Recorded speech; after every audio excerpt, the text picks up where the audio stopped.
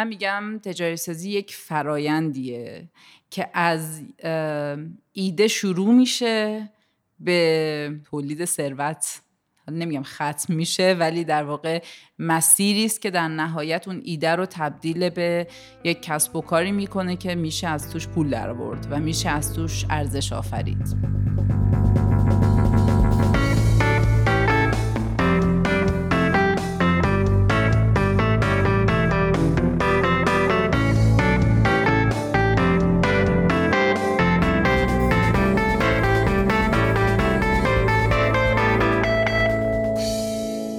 سلام، من فرشاد نگهدار هستم و شما به کارکست گوش میدین.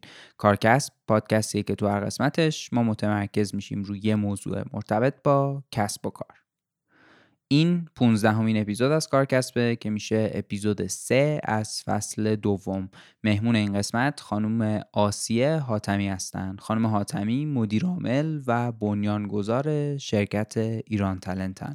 طبق معمول ما اول سراغ داستان مهمونمون میریم و از شکل‌گیری ایران تالنت میپرسیم، بعد متمرکز میشیم رو موضوع تجاری سازی، از مفهومش میگیم، فرآیند تجاری سازی رو بررسی میکنیم و به مهمترین نکات و چالش‌های این موضوع میپردازیم.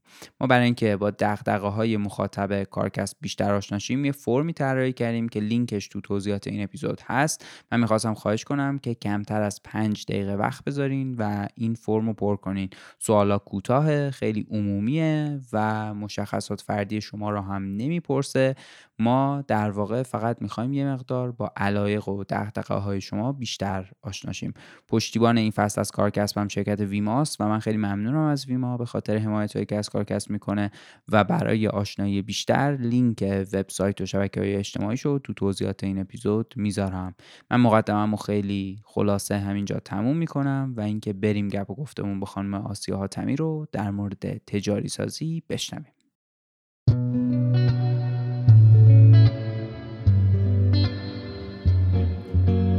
ما حتی اگه در دورترین نقطه از تکنولوژی هم وایساده باشیم و توی فعالیت روزانمون کم مصرف ترین آدم دنیای دیجیتال باشیم، بالاخره یه جایی یه روزی نیاز داریم یه اپلیکیشنی یا یه بازی یا یه برنامه کاربردی رو موبایلمون نصب. یه مسئله مهمی که وجود داره اینه که ما همیشه در خطر بدافزارها، ویروس‌ها، برنامه‌های مخرب و خورنده اطلاعات محرمانمون هستیم. به طور کلی فرق نداره میزان استفاده شما از دنیای دیجیتال چقدره. اگه کاربر اندروید هستین و میخواین مطمئن باشین که دارین برنامه مورد نظرتون رو از یه مرجع معتبر و امن دانلود میکنین، من بهتون مایکت رو معرفی میکنم. مایکت یه استور پرطرفدار مخصوص اندرویدی هاست که دونسته تو عمر 10 سالش بیشتر از 350,000 تا برنامه و بازی که هر روز هم تعدادش اضافه میشه به کاربراش عرضه کنه. به واسطه همین فعالیت و رشد چشمگیرش هم الان به عنوان دومین مارکت اندرویدی ایران شناخته میشه. این فروشگاه اندرویدی بازی‌های دیتادار و برنامه‌های کاربردی متنوعی در اختیار کاربر میذاره.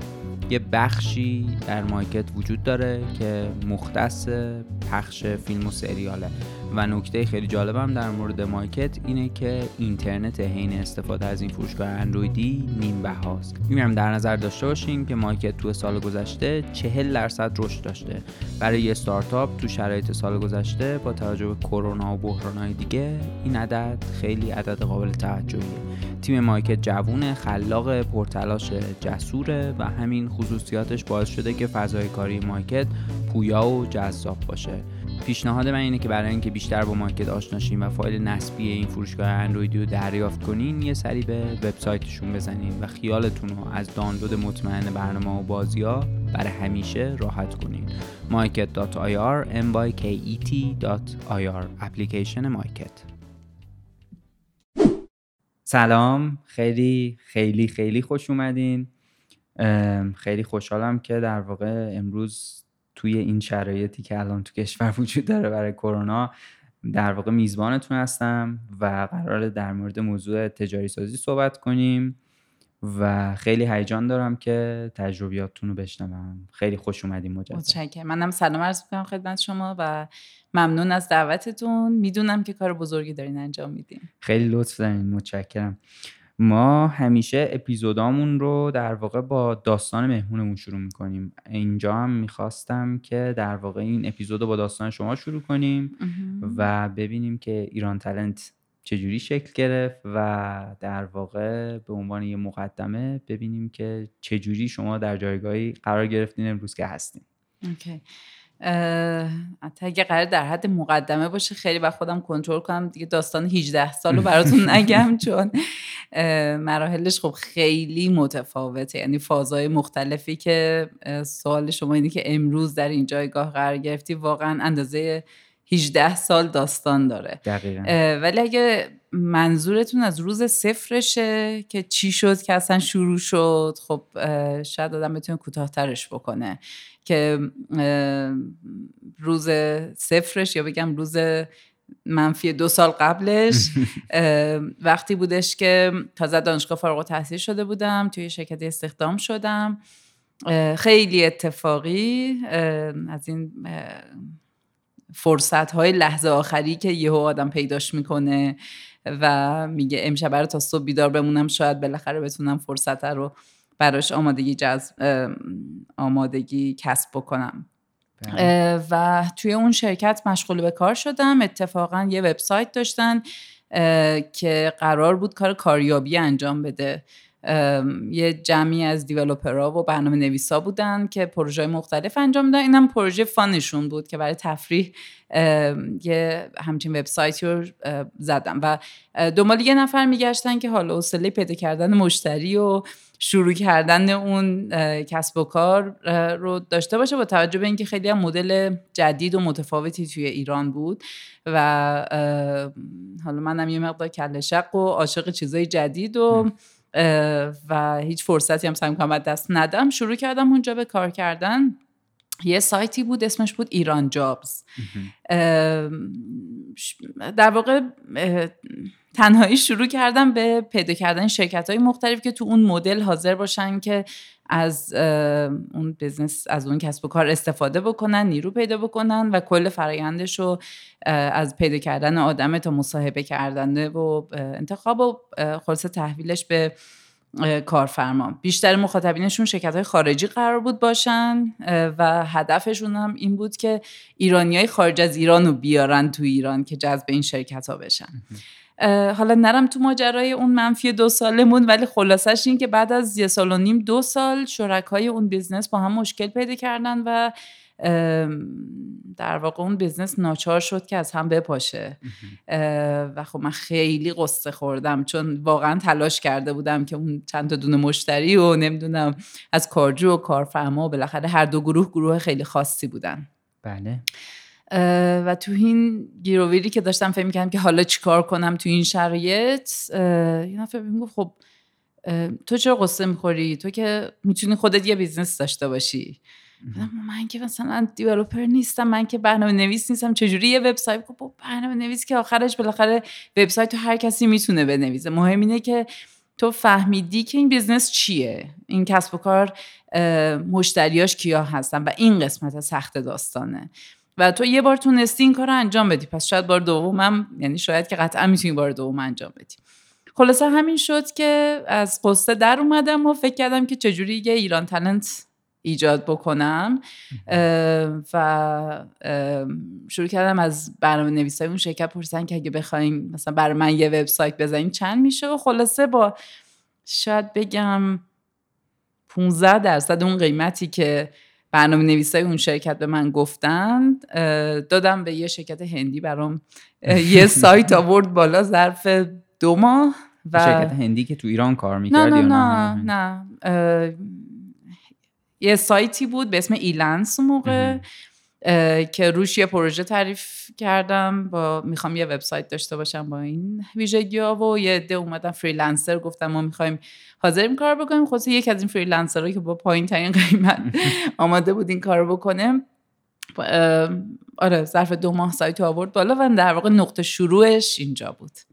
حالا فکر کنم دیگه همه 18 سال الان نمیخوایم براتون تعریف کنم، ولی خب ماجراهاش خیلی بالا پایین داشت. یعنی روز صفری که شروع کردم واقعا با همین مدل که اوکی یه وبسایتی باشه، یه کاریابی آنلاینی باشه که بتونه عملاً مخاطبین رو فقط بتونه جذب بکنه، نه اینکه مدل ایران تالنتی که الان هست که اصطلاحاً تو دنیا به این مدل میگن جاب سایت، یا حالا من سعی کردم ترجمهش کنم به اون موقع وجود نداشت، سایت استخدامی. یعنی دیگه از کاریابی بودن به مرور زمان در اومدیم و تبدیل به سایت استخدامی شدیم که در واقع تکنولوژی اینجا کمک میکرد که کارجو کارفرما همدیگر رو پیدا بکنن. من یه خواهش میخواستم بکنم، یه توضیح در واقع کلی، حالا یه مقداری توضیح دادیم ولی یه توضیح کلی در مورد ایران تالنت برای اون دسته از مخاطب ما که ممکنه نشناسن ایران تالنت رو هم بدین که چی کار میکنین شما. بله، ایران تالنت کار اصلیش اینه که آدم‌های متخصص رو وصل کنه به شرکت‌ها و در واقع فرصت‌های شغلی خوب رو در شرکت‌ها عرضه کنه به متخصصینی که جویای کار هستن. و خب توی این مدت یا بگم امروزی که با شما صحبت میکنم نزدیک به 1.5 میلیون نفر از متخصصین کشور اونجا رزومه دارن، یا بگم در واقع رزومه ساختن با ایران تالنت شروع شد یک سالی در 18 سال پیش. ولی شرکت هایی که در واقع شرکت های خوبی هستن که دنبال نیروی متخصص هستن از طریق این پلتفرم نیروشون رو جذب میکنن که روز صفرش بیشتر شرکت های خارجی ها بودن. بعد از یه مدت تحریم و اینا که شرکت های خارجی از ایران رفتن، کم کم رفتیم سراغ شرکت ایرانی ها و امروز بیش از 10,000 تا شرکت خوب تو ایران دارن استخدامشون رو از این طریق انجام میدن. در واقع یه بستری هستیم که این دوتا کارفرما و در واقع کارمند میتونن که، یعنی کارجو میتونن که همدیگر رو پیدا میکنن. ولی شاید بد نیست این توضیح هم بدم، چون یه چیزایی تو ذهن من انگار بدیهیه ولی فکر کنم توضیحش بدم بد نیست. یه زمانی یا شاید هم همین الان یه مدل کسب و کاری به اسم کاریابی وجود داشت. الان هم هست، حالا شاید یه مقداری کم رنگ هستن. کاریابی ها در واقع تشکیل شدن از مشاوران شغلی که کمک میکنن به کارجویان که بتونن برای یه شرکتی رزومه بفرستن یا براشون کار پیدا کنن، یا از اون طرف شرکت ها میرن سراغ یه کاریابی میگن برای من نیرو پیدا کن. کاریابی ها مشاورین منابع انسانی دارن، مشاورین شغلی دارن که بتونن اون کار پیدا کردن بهترین مچ رو خودشون انجام بدن با تخصصایی که دارن. مثلا آدم رو مصاحبه میکنن ببینن بهترین آدم برای این شغل برای این شرکت کیا هستن یا اصلا پیدا کن. مدلی که ایران تالنت کار میکنه یا لااقل مدل بیزنس مدل امروز ایران تالنت که سال با این مدل داره کار میکنه کاریابی نیست. یعنی ما کارمون این نیستش که بیایم دونه دونه به آدم ها مشاوره شغلی بدیم یا به شرکت ها بگیم که بیا از متخصصین منابع انسانی ما استفاده کن که در واقع کار غربال رزومه و انتخاب شورت لیست کردن آدم ها رو انجام بده. ما میگیم ما کارمون جمع‌آوری دیتاست، جمع‌آوری رزومه هاست و جمع‌آوری فرصت های شغلی. حالا اینجا از بستر تکنولوژی کمک میگیریم که با الگوریتمایی که وجود داره به صورت هوشمند کارجو و کارفرما رو متناسب با همدیگه مچ کنه. یعنی اگر یه لیست شغلی روی ایران تالنت وجود داره، افراد با رزومه‌ای که ساختن اولا به صورت اتوماتیکی در واقع دعوتنامه یا ایمیلی دریافت میکنن که این شغل متناسب با سوابق تحصیلی و کاری تو هست، اگر میخوای بیا بررسیش کن. از اون سمت هم یه الگوریتم مثل حالت خیلی بزرگه بگم مثل گوگل، ولی به یه الگوریتم سرچ انجینی وجود داره که بتونن کارفرماها توی رزومه ها سرچ کنن. در واقع شما بانک اطلاعاتی هستین از در واقع فرصت‌های شغلی و بانک اطلاعاتی از کارجویان رزومه ها. بله. حالا من یه مقداری یه جایی به سختی میگم کارجو به خاطر اینکه به طور خاص توی ایران تالنت شاید همه آدما کارجو نباشن. میدونین دیگه آدم ها در دو حالت دنبال کار میگردن، یکی وقتی که کار ندارن، یکی وقتی که کار دارن دنبال فرصت های بهتر هستن. من خیلی اولا فکر میکردم که گروه مخاطب ما آدمایی هستن که کار ندارن دنبال کار میگردن. بعد یه مقداری وقتی رفتم توی اکسل فایلشو و وضعیت بازار رو سنجیدم، دیدم ببین نهایتا 10% بازار هستن که از جنس کارجو و چون بیکارن دنبال کارن. 80-90% دیگه کار دارن، حالا دنبال اینن که بتونن فرصت بهتری رو پیدا بکنن. و فکر میکنم الان اون گروه مخاطب ما در واقع اون قش هستن تو ایران تالنت که کار دارن و دنبال فرصت‌های بهتر هستن. خیلی هم عالی، خیلی ممنون. در واقع توی بخش بعدی که میخوام یه ذره اگه موافق باشین اینجا بیشتر متمرکز بشیم روی خود موضوع تجاری سازی. شما اتفاقا در واقع یه کاری که انجام دادین که یه چیزی که اصلا وجودم نداشته مدلش و کمتر آدم ها میشناختن حتی این مدلو، تبدیل کردین در واقع به استری که داره ازش کسب درآمد میشه و در واقع یه جور کارآفرینیه دیگه. آدمایی دارن کار میکنن، خلاقیت تو در واقع مدل کسب و کار بوده و نهایتاً تبدیل شده به یه شرکتی که الان شما میگین 2 میلیون نفر، 2 میلیون رزومه، 1.5 میلیون رزومه روش هست و چند ده هزار شرکت هم در واقع مشتری شما. من میخوام که بدونم اول شما تجاری سازی رو اگه ممکنه یه مقداری تعریف بکنید که چی هست و میخوام بدونم که در واقع شما چجوری این پروسه رو میبینین، تجاری سازی رو چجوری میبینین. اوکی. حالا من چون استاد دانشگاهی نیستم، از نگاه خودم بخوام تجاری سازی رو تعریفش بکنم، من میگم تجاری سازی یک فرایندیه که از ایده شروع میشه به در واقع تولید ثروت.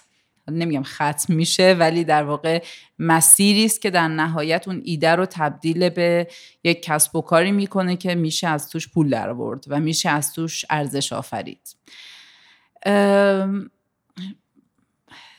خیلی شاید بگم این فراینده از بخش‌های مختلفی تشکیل شده، ولی من برای خودم میگم 3 تا قسمت اصلی داره.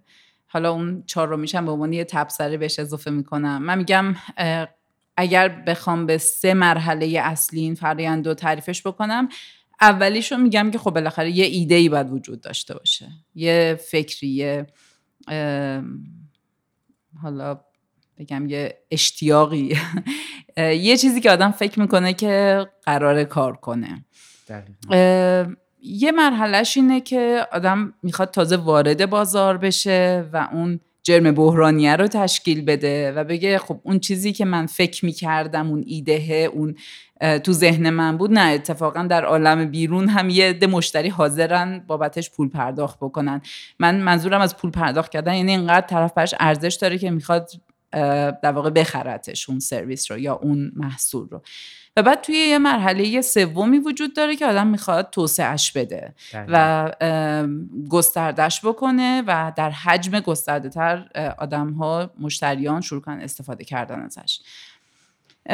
اجازه بدید 4میشو آخر سر بگم، ولی اگه بخوام این 3 تا رو یه مقداری بازش بکنم،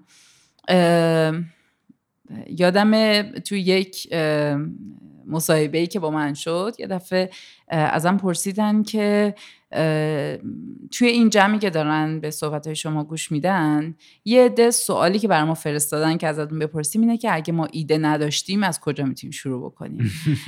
و مثلا من هم توی شوکه شدم، مثلا مگه میشه؟ خب شروع نکن. یعنی ایده اون چیزیه که آدم بعد جوری میخواد که اون اتفاق بیفته. حالا هر کسی یه جوری به اون ایده نگاه میکنه. یکی میگه که ببین بر من این کار کرده پس برای یه عده دیگه هم میتونه کار بکنه. یکی میگه که اگه این کار بکنم مثلا یه مشکلی تو دنیا حل میشه. هر کسی یه جوری به اون. یکی میگه که ببین مثلا تو دنیا اوبر بوده پس میتونه مثلا تو ایران اسنپ باشه. یعنی یه مدلی که یه جای دیگه دنیا یا دیده یا تجربه کرده، یه سفر رفته یه جای دیگه دنیا دیده مثلا یه همچین بیزنسی هم وجود داره پس میتونم تو ایرانم بیارمش. حالا البته یه عده دیگه هم هستن که میگن مثلا فلان بیزنس توی ایران وجود داره، بریم یکی از اون بزنیم. اینم خیلی توی ایران میشنویم ازش. خلاصه اون روزی که ازم پرسیدن که خب بعضیا میپرسن ما ایده نداریم از کجا شروع بکنیم، واقعا نمیدونستم چی جوابشو بدم، به خاطر اینکه مثل اینه که مثلا یه نفر بگه من عشقی ندارم چجوری عاشق بشم. خب آدم بالاخره باید یه چیزی وجود داشته باشه که به خاطرش شروع کنه به تلاش کردن، چون این فرآیند اصلا فرآیند راحتی نیستش. تازه اونایی که فکر میکنن این ایده که تو مغزم حتما کار میکنه، یه درصد زیادیشون فیل میکنن و عملا موفق نمیشن، چه برسه وقتی که آدم یه چیزی رو بدجوری نخواد. دقیقاً. ولی راستشو بخواید یه چیز جالبی که توی این سالها دیدم داره توی دنیا اتفاق میفته، حالا بعداً اگر فرصت شد در ادامه صحبت‌ها یه مقدار به این فعالیت جدیدمون تالنت کوچ هم یه اشاره‌ای بکنم، چون تو دل اون من خیلی مدل‌های موفق دنیا رو با زور بیشتر فهمیدم و شناختم. حتما. یه چیزی که فهمیدم اینه که خیلی خب یه عده‌ای ممکنه لزوماً ایده پرداز نباشن که یه چیزی رو خودشون یهو امروز به ذهنشون رسیده، ولی یه اتفاقی که اتفاقاً تو دنیا میفته اینه که یک سری اختراعها داره ثبت میشه، یه سری پتنت ها داره به وجود میاد که حتی تو ایران هم کم نیست. یعنی میدونید که تو ایران ما هی میخوایم رکورد بزنیم تو مقاله و پتنت و نمیدونم اختراع، ولی نکته جالبش برام این بود که اونایی که توی وادی بیزنس و کسب و کار هستن اتفاقا میرن مراجعه میکنن به اون اختراع، میرن مراجعه میکنن به پتنت های ثبت شده. یعنی طرف پیش خودش میگه که من لزومی نداره حتما اون مخترعه باشم، ولی از اختراعهایی که وجود داره میتونم ببینم کدومش به نظرم توی بیزنس کار میکنه، چون بالاخره اون کسی که مخترع بوده در واقع تالنتش و استعدادش توی حوزه‌ای بوده، تونسته اونو اختراع بکنه. اگه من خودم رو بیزنسمن میدونم و فکر میکنم من تو حوزه کسب و کار قویم و میتونم تجاری سازی رو اتفاقا بهینه بکنم، خب چرا که نه؟ میتونم از اختراعهای وجود، از ایده های موجود ایده بگیرم. نمیگم کار ساده ایه ها، شاید اگر من ببینم مثلا اوبر یه جای دیگه دنیا کار کرده، خب بیزنس مدلش رو میفهمم، چالشاش رو میرم در میارم، مثلا تحقیق میکنم، آرندی میکنم و میفهمم که مشکلات کجا بوده، کجاها رو باید حواسم باشه، چالشا رو یه دور یه نفر رفته، من دیگه الگو برداری میکنم. ولی شاید امروز دارم جواب اون دوستی رو میدم که ازم پرسید وقتی ایده‌ای وجود نداشته باشه. امروز بهش میگم که یه راه دیگه‌ای هم وجود داره و اون اینه که تو بری ببینی اونهایی که ایده‌ای داشتن و اتفاقا بیزنسمن نبودن، یعنی قدرت تجاری سازی نداشتن ولی قدرت خلق کردن یک ایده رو داشتن و میتونیم از اونا کمک بگیریم.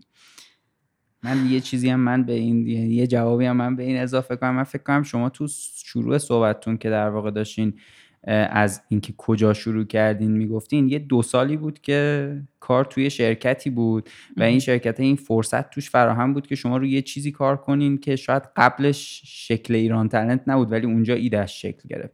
من فکر میکنم خیلی وقتا این، حالا البته اصلاحش کنین اگر که در واقع با دیدگاه شما اختلاف داره، ولی من فکر میکنم خیلی وقتا نقطه شروع میتونه کار کردن توی یه چیزی باشه که شما بهش علاقه بیشتر دارین، بعد نهایتاً ممکنه یه ایده هایی روی اون موضوعی که دارین توش کار میکنین به وجود بیاد، مثل همین در واقع تجربه مشابه شما که توی پختگی این ایده نهایتاً میشه یه محصولی که ممکنه تو بازار یه شکل دیگه‌ای خواهان داشته باشه. من واقعا اینه که حرفتون قبول دارم، ولی اگه بخوام یه مقدار یه کلمه خوب به کار ببرم، من به کلمه فلسفی علاقه‌مندم. فلسفه یه چیزی، اگه بخوام موضوعی مقدار کلان‌تر بخوام یه جمله در موردش بگم که فکر میکنم یکی از رمزهای موفقیت هم توی ایران تالنت بوده، اینه که هیچ وقت منتظر نبودم که یه نفری، یه جایی، یه کسی یه فرصتی رو برام ایجاد بکنه و سعی میکردم فرصت‌ها رو خلقشون کنم، فرصت‌ها رو ایجادشون کنم، یا یه جاهایی تلاش میکردم، شاید نه یه جاهایی، خیلی جاها تلاش کردم از ریز فرصت‌هایی که جاهای مختلف میدیدن رو بگیرمش رو هوا و اون فرصت رو ازش استفاده کنم برای توسعه. دقیقاً. حالا این فرصت گاهی توی مرحله ایده پردازیه، گاهی توی مرحله ورود به بازاره، گاهی توی مرحله توسعه بازاره. ولی یه چیزی که گاهی متاسفانه من تو آدمای مختلفی که باشون حالا جلسات مختلف داریم میبینم اینه که منتظرن یه اتفاقی بیفته، منتظرن مثلا یه فرصتی بذارن جلوشون بگن خب اوکی مثلا این پول بیا حالا ببین که میخوای چی کار بکنی با این پول. نمیدونم، شاید مدل ذهنی من اینه که هر چی میخوای و باید بری به دستش بیاری، فرصت رو باید بسازیش. ما موضوع بحثمون این نیستش که چجوری شغل پیدا کنید، ولی واقعیت اینه که حتی تو شغل پیدا کردن هم دیدیم خیلی ها منتظرن که یه شغل بیاد. حالا من نمیدونم واقعا اون شغل چجوری میتونه بیاد، ولی فکر کنم یک زمانی تو ایران مثلا نرمش این بوده که آدما با معرفی فقط میرفتن سر کار. من یادم تو مصاحبه های هزاران مصاحبه مختلفی که داشتم طرف میومد میگفتش که من این اولین مصاحبه است که دارم شرکت میکنم، من هیچ وقت حاضر نشدم تو مصاحبه بدم چون همیشه به من پیشنهاد کار میومده. یعنی من شوکه بودم تو اون جلسه که خب اوکی این افتخاره که من تا حالا هیچ جا رزومه نفرستم. خب عزیزم فرآیند پیدا کردن شغل معنیش اینه که تو حداقل به 100 جا رزومه بفرستی تا دعوت چی به مصاحبه. ولی میخوام بگم هر چیزی که در گذشته بوده، ولی واقعیت دنیا اینه که فرصت‌ها رو میآفرینیم، فرصت‌ها رو ایجاد می‌کنیم، فرصت‌ها رو پیداشون می‌کنیم، نه اینکه لزوماً بذارن رو میز برامون. من البته حرفم در واقع تناقض با این صحبت شما نداشت، نه در تایید حرف شما گفتم. آره گفتم یه وقت کلی‌تر بگم مثلا دنیا همینه، حالا چه توی هر مرحلهش. نه دارم شما رو تایید می‌کنم اتفاقا. ببخشید من فکر کردم که در واقع همین جوری که شما میگین منم فکر کردم که در واقع این فرصته میتونه اینجوری ایجاد بشه که یه کسی مثلا میدونی یه حوزه‌ای که حالا یه ذره بیشتر علاقه داره رو بره توش، بعد نهایتاً ممکنه بتونه که اونجا من در واقع تأثیر بیشتر داشته باشه و ایده های جدید بیاد. ببخشید شما داشتین راجع به مرحله ایده صحبت می‌کردین، بعد گفتی مرحله بعدیش ورود به بازار. من ایده تموم شد یا نه؟ من یه چیزی اضافه کنم به ایده. البته ماجرا ایده خیلی جای حرف و بحث داره، ولی در تکمیل فهمش شما بخوام بگم در مورد ایده، گاهی وقتا بچه‌ها فکر میکنن که خب اوکی من میخوام کارآفرین بشم، میخوام یه بیزنس بزنم، پس صبر کنم ایده بیاد یا ایده رو پیدا بکنم، صبر کنم پوله بیاد. در حالی که توی مسیر شما خیلی وقتا میتونین اون ایده رو پیداش بکنید و میتونید فرصت‌هایی رو پیدا بکنید که شاید روز اول بدون تجربه کاری به سختی به دست بیاد. من یادم اولی که ایران تالنت رو شروع کرده بودم گفتم کاش من از اون جنس کارآفرینایی بودم که قبلش 10 سال کار میکردم بعد میرفتم یه بیزنس میزدم، چون اون تجربیاتی که آدم کسب میکنه خیلی کمکش میکنه که بتونه چالش‌های در واقع کارآفرینی رو بتونه از پسش بر بیاد، نه اینکه از صفر مجبور شه همه چیز رو تازه یاد بگیره و راه حل پیدا بکنه. و من واقعا موافقم که اشکال نداره از یه جایی شروع بکنیم، از یه شغلی شروع بکنیم، همیشه فرصت هست برای خلق یک در واقع کسب و کار. دقیقاً. مرحله بعدی گفتیم مرحله بعدی که در واقع ورود به بازار هست که قسمت خیلی به نظر من چالشی داستانه که یه جاهای آدم ها اصلا میبرن دیگه وسطش و ممکنه بگن که نشد بریم سراغ یه ایده دیگه ای. ببین اون جاییه که ما میخوایم ثابت بکنیم به خودمون که اون چیزی که ما فکر میکردیم درسته واقعا در دنیای بیرونم مشتریای ما، حالا چه شرکتان، چه آدمان، چه خدمت، چه محصول ارزشمنده و قابلیت پول دادن براش وجود داره. قسمت فکر میکنم چالشی داستان اینه که اولا اگه ما تو مرحله قبلش خوب رفته باشیم، مارکت ریسرچ کرده باشیم و تحقیق بازار رو نمیدونم از آدمای مختلف بازخورد گرفته باشیم، باز دوباره یه مقدار تو این مرحله راحت تره، ولی هیچ وقت نمیگم مرحله ساده میگذره. فکر میکنم مهمترین اتفاقی تو این مرحله میفته اینه که بهترین شنونده دنیا باشیم.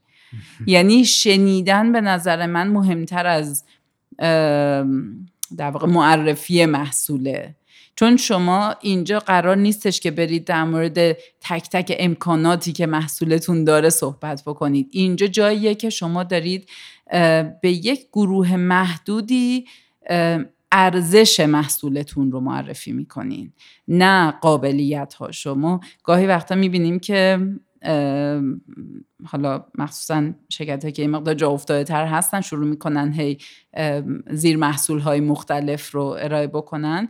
یه نفر میره با یه ایده‌ای رو، محصولی رو مثلا به وجودش میاره، بعد میگه خب من یه تیم فروش بگیرم که شروع کنه اینو معرفی کردن به بازار. حالا خیلی بستگی داره اون تیم فروش چه ویژگی هایی دارن، ولی اون چیزی که من دیدم یا اون چیزی که من تجربه کردم اینه که اولین مشتری‌ها رو خود اون آدمی که خلق کرده محصول اولیه رو باید بتونه پیداشون بکنه. و اون موقع است که تازه بعد از اون میتونه بگه خیلی خوب من فهمیدم که اون چیزی که برای مشتری مهمه اینه، پس من 1 2 10 هر چند تا آدم فروش بخوام بذارم ایناست که مشتری براش مهمه و تو این فرآیند میتونه که بفروشه. پس اون اولین دونه محصول هایی که میخواد به فروش بره رو من میگم خود تولید کننده، خود ایده پرداز میتونه به مشتری بفروشه. دقیقاً. حتی تو سطح یه ذره جلوترم موضوع در واقع توسعه کسب و کار، موضوع از توسعه کسب و کار، از مارکتینگ، از خود فروش، بازاریابی و فروش، به نظرم این یه پروسه، یعنی در واقع یه بخشی از وظایف اون کسیه که کسب و کارو داره. نهایتا میتونه با یه خط و خطوطی انتقالش بده به یه گروهی، ولی مثلا فرض کنید شبیه مثلا یه فرایندی که واحد اداری داره انجام میده، یا شبیه یه فرایندی که فرض کنید حتی واحد مهندسی توی شرکتایی که بخش مهندسی دارن یا طراحی دارن، اینجوری بگم بهتره، داره انجام میده، به نظرم نیست. میدونید این همون دقیقاً من خیلی با این صحبت شما موافقم. دقیقاً اونجاییه که اون کسی که در واقع صاحب کسب و کاره، بیشترین کسی که میدونه اون ارزش چیه و چرا اصلا یه کسی اون طرف میز باید این ارزش براش جذاب باشه، همون کسیه که اول رفته سراغ اون ایده و آورده گذاشتش روی میز. دقیقاً همینطوره. و نکته کلیدیش هم اینه که نه تنها اون در واقع مالک اون کسب و کار، مالک ایده، بهترین آدمه که اون ارزش چیه، بلکه توی این مرحله، حالا راستش آمار ندارم بگم چند درصد کسب و کارها، ولی درصد قابل توجهی از کسب و کارها توی این مقطع تغییر میکنن. دقیقاً. یعنی ما یه چیزی فکر میکنیم، ولی وقتی شروع میکنیم به مشتری پیدا کردن و قانع کردن مشتری روی ارزش محصولمون، میفهمیم مشتری یه چیز دیگه میخواد. تطبیق پذیری اتفاق میفته و تغییراتی اتفاق میفته که ممکنه ناچار بشیم محصولمون رو بریم تغییراتی توش بدیم و دوباره برگردیم این مسیر ورود به بازار رو تکرارش بکنیم. ما توی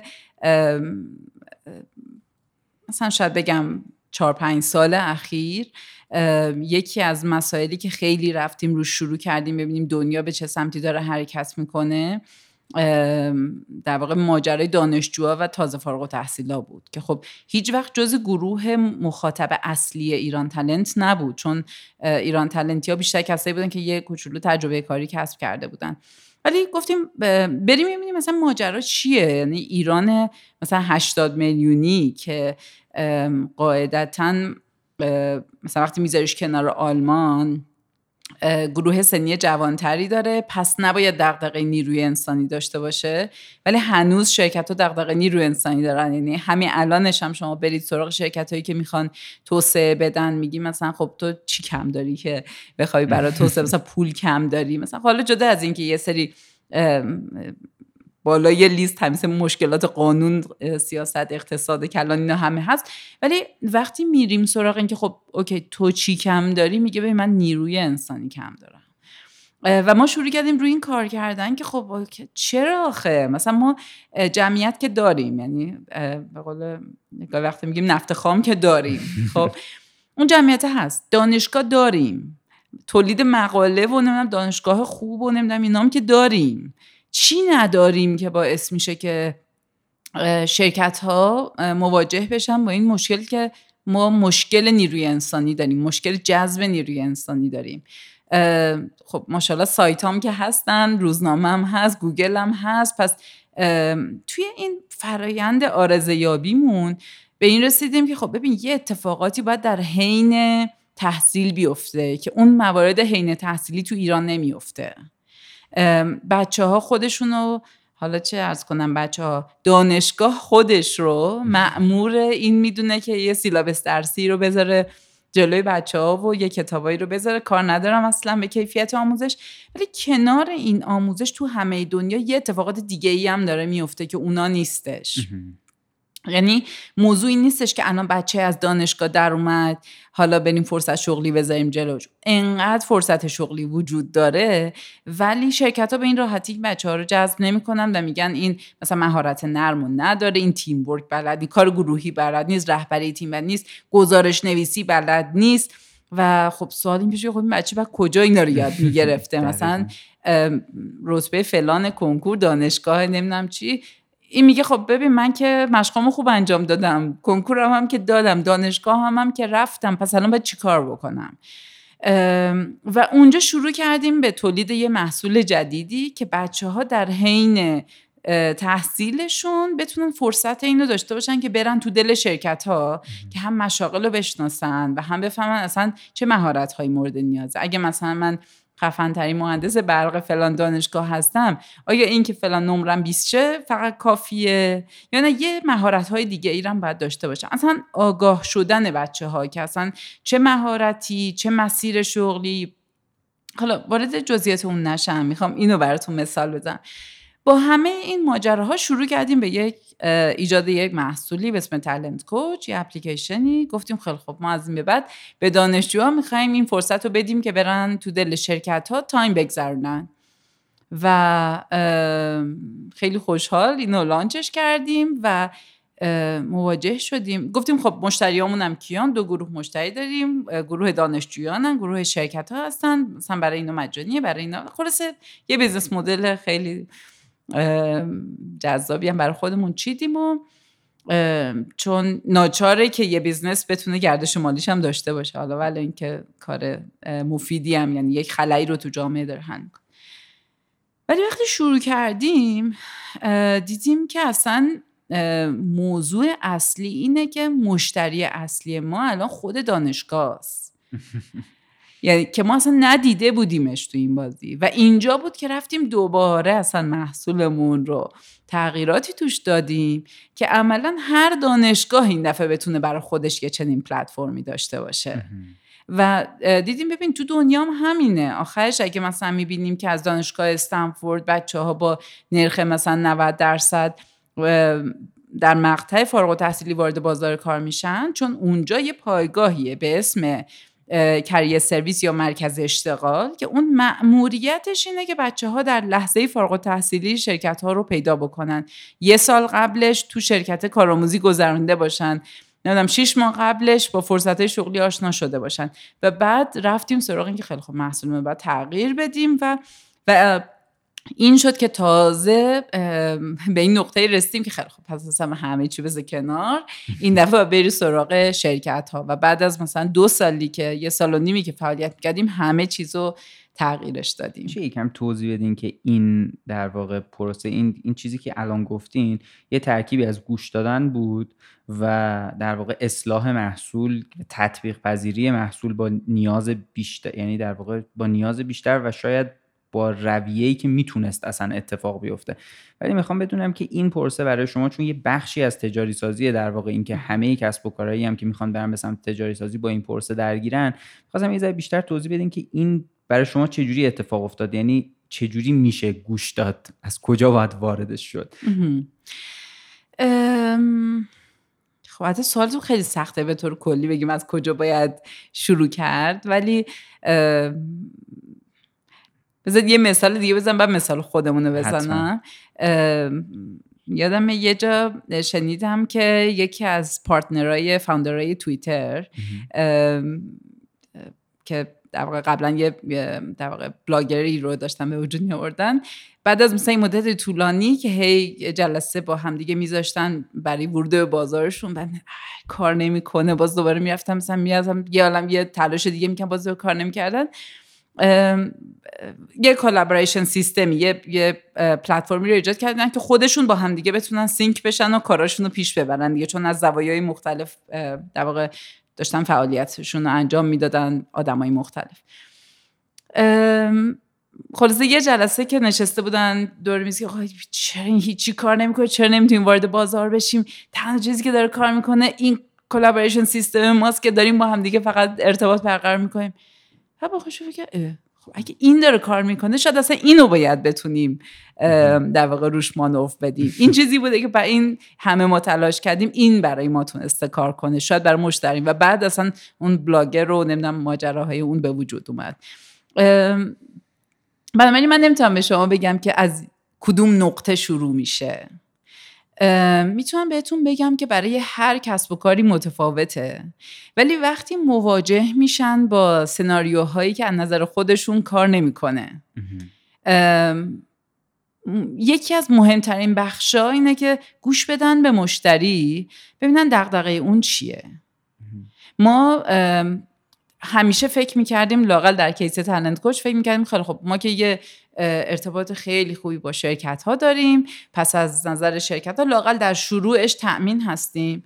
بعد رفت از اون طرف هم که دانشجو خب یه سری کمپین دیجیتال و بچه هم که تو سوشال میدیا هستن، میریم سراغ اونا رو، بچه ها رو میاریم. بعد مواجه شدیم با این که ببین اصلا شرکت ها نیاز دارن که حضور توی دانشگاه رو احساس بکنن. دانشگاه دست کیه؟ یا قفل و کلید دانشگاه دست کیه؟ دست یه سری مدیری که اصلا دغدغه‌شون اشتغال نیست، دغدغه‌شون آموزشه، حالا به قول خودشون. پس شروع کردیم یه سری جلسات با دانشگاه‌ها برقرار کردن که حالا البته به قول خودشون سری که درد نمی‌کنه رو دیگه، ما که اصلا مأموریتمون چیز دیگه است. و خلاصه سعی کردیم محصول طوری تغییرش بدیم که از نگاه دانشگاه هم جذاب به نظر بیاد، چون از نظر مثلا از نگاه اونا وزارت علوم برای اونا یه مأموریتی تعریف کرده که طبق همون مسیر دارن حرکت میکنن و باورتون نمیشه چه کارایی کردیم که دانشگاه ها اصلا بتونن تو این بخش شروع کنن با هم دیگه رقابت کردن و این بشه موضوعشون و شروع کنم میگم که من اینقدر آدمو مشغول بکنم، من اینقدر کارآموزی برای بچه‌ها جور کردم. در واقع ما سختی کار فقط این نبودش که بتونیم مشتری درستمون رو پیدا بکنیم، ما تلاش میکردیم که به دانشگاه بگیم تو مشتری مایی هستن یا اون چیزی که تو نیاز داری دست ماست. دقیقاً یعنی نیازی که وجود نداره از طرف مشتری حسش نمیکنه رو بهش این در واقع آگاهی ایجاد بشه براش که این میتونه یه نیاز باشه و تازه تبدیل بشه به مشتری. و خب این اتفاق نمیفته تا وقتی که شما بتونید اون گروه مخاطب رو کامل بشناسید. یعنی دانشگاه میدونید توی معامله یا تو مذاکره معمولا میگن ببین اون چی میخواد، تو چی میخوای. یه معامله برد سناریویه که هم بتونه مشکل اونو حل کنه هم مشکل تو رو حل کنه. و فکر میکنم ورود بازار از این جنسه، از جنس این که شما بفهمی مشکل اون چیه، مشکل خودم که میدونی چیه، میخوای قانعش کنی که من مشکل تو رو میتونم حلش بکنم و بعد بتونی محصولت یا خدمتت رو طوری طراحی کنی که مشکل اونو بتونه حل کنه. اون وقت یه کار نداره تو مشکلت حل شده یا نه، چون هر کسی دغدغه خودشو داره و ما سعی کردیم اینو برای دانشگاه‌ها جذابش کنیم طوری که دانشگاه دغدغه اشتغال پذیری بچه‌ها رو داشته باشه. یعنی الان مشتری در واقع این محصول شما از یه جایی تغییر کرد. آره. یعنی الان دیگه دانشگاه‌ها مثلا حالا در سال 99 مثلا 15 تا دانشگاه شروع کردن هر کدوم مرکز اشتغال ایجاد کردن و ما گفتیم خیلی خب ما هر کدوم یه پلتفرم اختصاصی برای شما میدیم. مثلا دانشگاه تهران کل فرایند کارآموزی بچه‌های فنیش و پردیس فنیش رو دیگه روی پلتفرم مثلا ut.talentcoach.ir سوار کرد، طوری که بچه‌ها استاد دانشگاه، دفتر ارتباط با صنعت عملاً از این سیستم استفاده می‌کردن که بتونن توی شرکت‌ها کارآموزشون رو داشته باشن. ولی خب باید اول این آدم پیدا کنه و بعد بتونه طراحی کنه که اون مدل چی هست و بعد دوباره این مسیر رو تکرار کنه. یعنی فکر می‌کنم درسته که ما 2.5 سال هستیم شروع کردیم، ولی من نقطه شروعش رو 99 میدونم، چون 99 اون سالی بود که ما شروع کردیم شرکت‌ها رو، دانشگاه‌ها رو جذب کردن. اصلا معنیش نیست که شرکت‌ها یا دانشجوها ازش خارجن، فقط انگار بازیگر اصلیش شد دانشگاه. خب تا اینجا شما در واقع در مورد 2 موضوع یعنی در واقع از ایده شروع کردین، یه مقداری راجع به مرحله ورود به بازار صحبت کردین و تنظیم شدن محصول یا خدمت با شاید نیازهای بازار و شاید یه تغییراتی تو حتی مدل کسب و کار یا خود محصول یا خدمت. اگه به این در واقع مرحله ورود به بازار اگه چیزی مونده ازش لطفاً اضافه شد. فکر کنم نه، اصل ماجراش همینه که بالاخره یه چند دور باید چرخش بچرخه. یعنی ما میگیم همه چیز مطمئن شیم داره کار میکنه. حالا محصول داره کار میکنه، مشتری، به یه نقطه رسیدیم که بخش‌های مختلفی که باید تیک بزنیم بگیم که خب این فرایند اینه که محصول تولید شه و بعد به دست مشتری برسه و مشتری راضی و حاضر شه دوباره بخرتش. یه 2 دور بچرخه میگیم اوکی تیکشو زد، میتونیم وارد مرحله‌ای بشیم که حالا 2 دور، منظورم لزوما 2 دور نیستش، ولی یه چند بار مطمئن شیم که یکی از شاخصاش همینه که مشتری حاضر شه دوباره ازش استفاده کنه. چون بار اول شما میتونید بگی من مذاکره‌گر خوبی بودم تونستم مشتری رو بیارم، ولی آیا مشتری شما تکرار شونده شد؟ و این خودش یکی از نشونه‌هاییه که پس پروداکتت داره کار میکنه، محصولت داره کار میکنه. و بعد به نقطه‌ای که میرسیم که میخوایم اینو گسترده ترش بکنیم، یعنی جمعیت بزرگی بیان ازش استفاده بکنن، فکرم کلا نگاه آدم‌ها و روششون خب خیلی متفاوته دیگه. یعنی حالا چون موضوع ما موضوع مثلا بازاریابی نیستش اینجا، انواع روش‌های مختلف وجود داره، ولی اگه بخوام اون چیزی که لااقل تو ذهن خودم به عنوان بخش تصمیم گیری چگونه این کار رو انجام بدیم هست، اینه که به هر حال مشتری باید آگاه بشه که چنین محصولی وجود داره و بعد باید قانع بشه. ما خیلی تجربیات مختلفی داریم توی استارتاپ‌های مختلف میبینیم دیگه. مثلا یهو میره یه سرمایه گذار میگیره، بعد همه بودجه‌شو میرزه تو بیلبورد، تمام شهر رو پر میکنه از بیلبوردایی که محصولش رو داره نشون میده و بعد سوالش اینه که چرا فروشم زیاد نشد؟ دیگه بیلبورد تهشه دیگه، مثلا هر کی از تو این اتوبان از تو این خیابون رد شه خب ببین اصلا نکتهش اینه که اگه تو یه ایده‌ای داری که اون ایده رو اصلا مدل، مخصوصا وقتایی که یه چیز جدیدی هست، خیلی خب مشتری از زیر اون بیلبورده که رد شد میشنوه که این اسم وجود داره، ولی آیا شنیدن این اسم الان لزوما معنیش اینه که طرف میاد از شما میخره وقتی نمیدونه که اصلا چه محصول یا سرویسی داری؟ بنابراین سناریوها خیلی متفاوته، مخصوصا وقتی ایده یه وقت هست میگیم اون ایده وجود داره، اون محصول وجود داره، ما یه مثلا برند دیگه ای رو داریم ازش تولید میکنیم، باز اون کار راحت تره. ولی به هر حال اول باید آگاه بشه که سرویس چیه، محصول چیه و بعد تازه شروع کنیم به انتظار داشته باشیم که فعالیت هایی برای فروش محصولمون داشته باشیم. یه چیزی که بعضیا فکر یعنی حالا استراتژیشون هست، میگن من مثلا A تو زدش دست خودم. A تو زدش دست خودم معمولا از اینجا میاد که خودم خرج میکنم، خودمم پولش به دستم میرسه و پیشفرضشون هم اینه که پس توی این سناریو احتمالا من بیشترین سود رو میکنم. در حالی که مدلایی که توی دنیا لااقل نگاه میکنیم لزوما این نیستش که بگه من از A تو زدشو خودم انجامش میدم. ببین گاهی وقتا نگاه میکنم میگم ببین من تخصصم اینه، من اون مهمترین چیزی که دارم رو شناسایی میکنم و تمرکزم رو اون میذارم. اگر من فرض کنید توی تولیدم بهترین هستم، خب چرا که نه، میتونم از توزیع کنندگان استفاده کنم.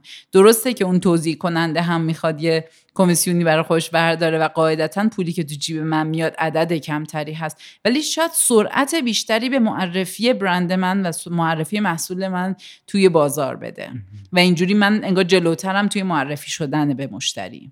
بنابراین فکر کنم نمیگم 100% این نه 100% اون آدم خودش با وضعیت کسب و کارش رو بسنجه، نقطه قوت‌های خودش رو بشناسه و نقطه ضعف‌هاش هم بشناسه و آیا ببینه هیچ قوی توی بازار وجود داره که بتونه ضعف اون رو پوشش بده. راستش ما نمیدونم شاید برمیگرده به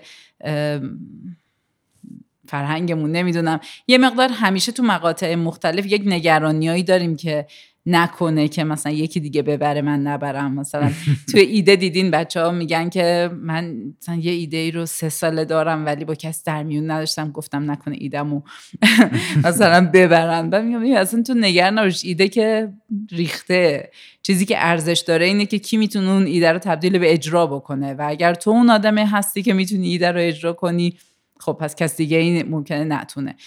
توی این قسمتش هم همینه، این که من توی بخش توسعه بازارم تمرکزم رو روی قسمت قوی خودم بذارم و نقطه ضعفم رو با یکی دیگه پوشش بدم، ولو این که اونم خب یه بردی خودش داشته باشه، ولو این که من درآمد کمتری کسب بکنم، ولی میتونه، مجبور نیستیم همه چی رو خودمون داشته باشیم. همه یه چرخا رو مجبور نیستیم خودمون بسازیمشون و اختراعشون بکنیم و از صفر بریم.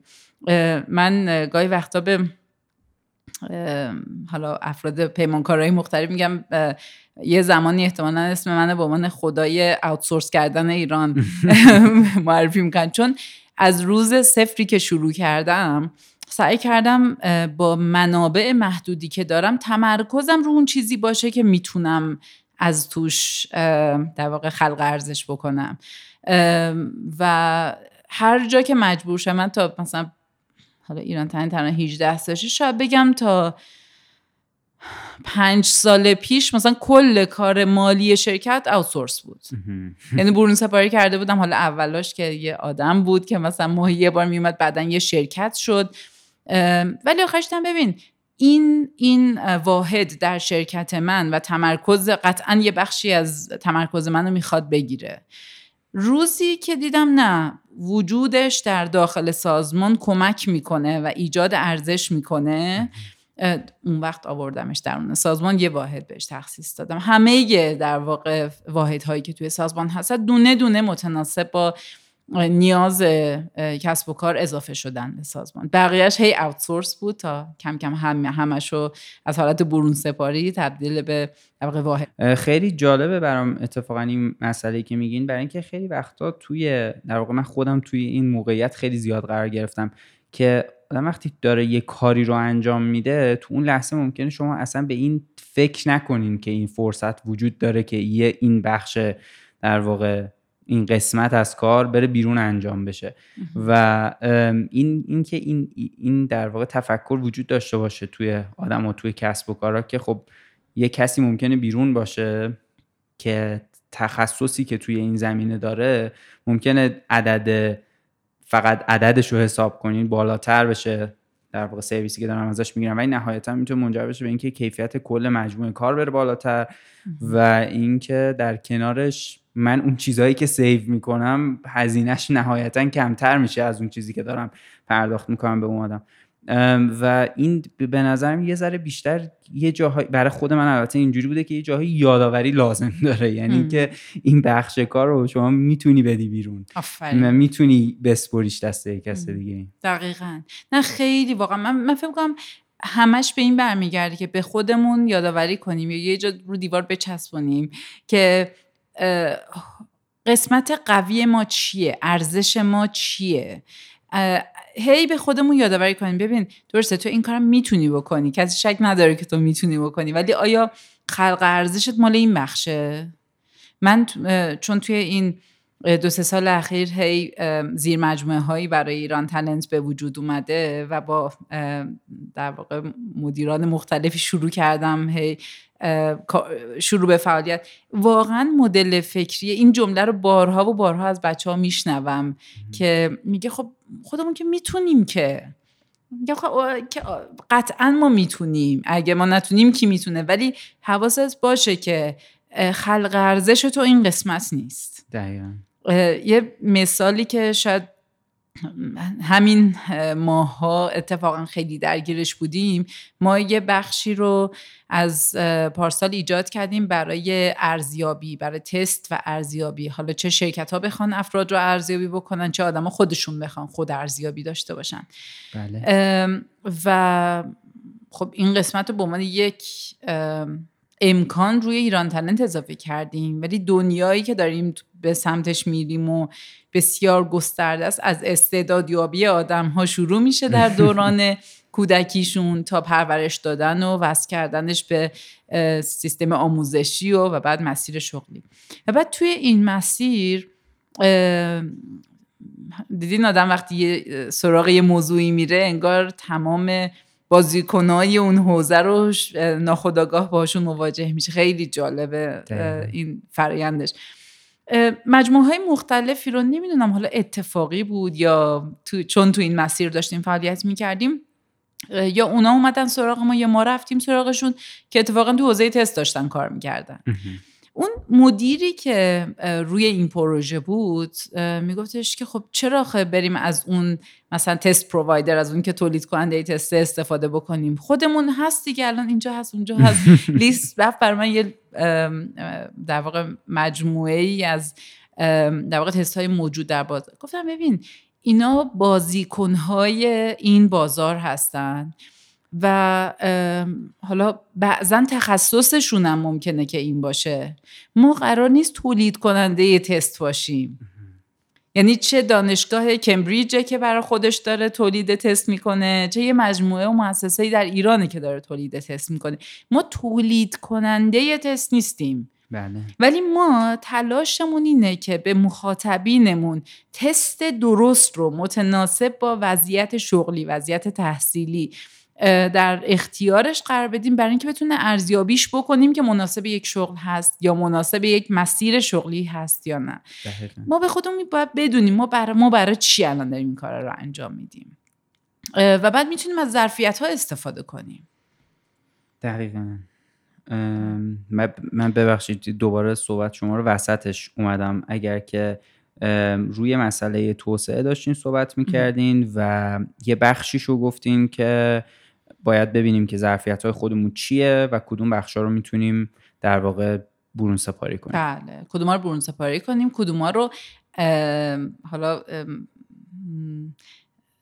ما بهش میگیم افیلیشن، یعنی در واقع از توانمندی بقیه بازیکن‌های بازار در این راستا کمک بگیریم و یه هم‌افزایی اتفاق بیفته. یه نکته‌ای که در واقع اون اولش گفتم یه مرحله 4 هم وجود داره. کسب و کارها به یه نقطه‌ای میرسن، حالا به روش‌های مختلف که بالاخره بازارشون رو توسعه میدن، برندشون رو میسازن، شناخته شده میشن تو اون حوزه و به حال رشد قابل توجهشون انگار توی مقطعی کردن. نکته‌ای که هست اینه که خب بعد از این چی؟ یعنی آیا مثلا حالا چه ایران تالنتش چه آمازونش، میخوام منظورم یه مثال ایرانی یا یک در واقع کسب و کار به هر کدوم نگاه کنیم، به این نقطه‌ای میرسه میگه ببین من برندمو ساختم، من در واقع گروه مخاطب اولین چیزی که مثلا شرکت میگه من نیرو متخصص میخوام جذب کنم یا مدیر جذب کنم، خب ایران تالنت به ذهنش میرسه دیگه، چیز دیگه ای هم میخوام. و من فهم میکنم در واقع 2 تا نگاه وجود داره و در نهایت به یک نتیجه میرسه. اینه که ما واقعا اون دورنمایی که داریم ترسیم میکنیم چیه؟ آیا ما تهش میخوایم مثلا خب واقعا ایران تالنت یه نیش مارکتی رو داره پوشش میده، یک گروه مخاطب، یک سرویس تخصصی برای یک گروه خیلی خاصی از بازار ایران که خب انگار مثلا اصل اونا رو هم خب پوشش داره میده دیگه سرویسش. ما تهش 5 سال دیگه‌مون 10 سال دیگه‌مون رو چی داریم ترسیم میکنیم؟ آیا یک زنجیره ارزش رو داریم ترسیم میکنیم؟ یه مدل دیگه نگاه هم اینه که آدم که میگم آخرش ممکنه به یک نتیجه برسه ها، ولی من به 2 روش میگم. آدم میگه من چی دارم و از اون چه که دارم چطوری بیشترین در واقع استفاده رو میتونم بکنم. حالا مثال آمازون زدم چون برای خود من جالب بود که آمازون خب همون میشناسیم دیگه، در واقع یه آنلاین استوره که آدم ها سفارشات آنلاین بهش میدن که بتونن در سراسر دنیا هم شعبه داره، خدمات ارائه میکنه و یه دیجیکالای به ملیه دیگه. دقیقاً.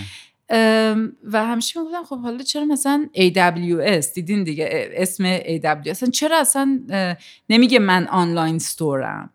و فهمیدم که یک زمانی آمازون برای توسعه دادنش نیاز داشت که خب تو لوکیشن های مختلف، تو محل های مختلف احتیاج به سرور داشت، چون میزان درخواستی که به سمت وبسایتش میومد مجبور بود تعداد سروراش افزایش و این شده بود گلوگاه توسعه بیزنسش. برای همینم به جای اینکه بخواد در واقع اکتفا کنه به اینکه خب فلان دیتا سنتر بتونه من یه سرور اضافه کنه، شروع کرد خودش اصلا سرمایه گذاری کردن روی سرور، ایجاد دیتا سنتر. دقیقاً. و یه روزی دیدش که خب چرا این سرویس کلاود سرور رو به بقیه ندم و عملا خود این شد یه بیزنس لاینی با یک در واقع حاشیه سود خیلی خوب برای آمازون. برای همین گاهی وقتا آدم برمیگرده میگه من توی این سالها این دارایی رو کسب کردم، این دارایی رو الان دارم. درسته یه روزی برای خودم داشتم این کارو میکردم. ایران تالنت برای گذروندن بیزنس خودش نیاز داشت به این که بتونه شرکت ها رو جذب کنه، ولی شاید امروز بتونه بگه من بیشترین ارتباط رو با شرکت های لااقل خارجی و خصوصی توی ایران دارم. از این چه استفاده دیگه میشه کرد؟ یعنی یک مرحله از تجاری سازی رو شما این میبینین که بعد از این که در واقع اون پروسه توسعه اتفاق افتاد، بعد از این که در واقع همین پروسه توسعه اتفاق افتاد، یه مرحله دیگه اینه که شما ببینین که من این فرصتایی که الان وجود داره که در واقع یه بخشیش فرصتاییه که از طریق دارایی هایی که آدم ساخته. من الان مثلا یه دیتابیس، بزرگترین دیتابیس متخصصین ایرانو دارم. دقیقاً. آدم های خیلی خاص با تجربه متخصص از که ایرانی هستن، شاید بزرگتر از اون شبکه ارتباطی که مثلا توی لینکدین وجود داره. چه استفاده دیگه از این میشه کرد؟ چه کار دیگه میشه کرد؟ یه اصطلاح مانتایز کردن رو توی انگلیسی به کار میبرن. چجوری میشه ازش پول در آورد؟ دقیقاً. چجوری میشه ازش ارزش آفرید؟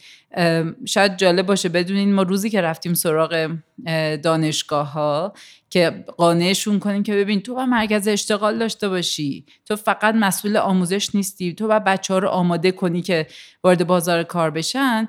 یکی از جذاب‌ترین قسمت‌هایی که حاضر شدن در رو باز کنن، اصلا بشینن پای میز مذاکره، این بود که ما ارتباط خوبی با شرکت‌ها داشتیم. گفتیم این دارایی ماست. اونا چی دوست داشتن؟ ارتباط با شرکت‌ها. البته اونا نمیخواستن ارتباط با شرکت‌ها برای اینکه شغل بچه‌هاشون پیدا کنن، اونا میخواستن برای اینکه مثلا اسپانسر فلان کنفرانس رو بتونن جذبش بکنن. ولی گفت ما اینو داریم، اگه بیای وارد این بازی مشترک با هم بشیم، من هم داراییمو میارم وسط. دقیقاً.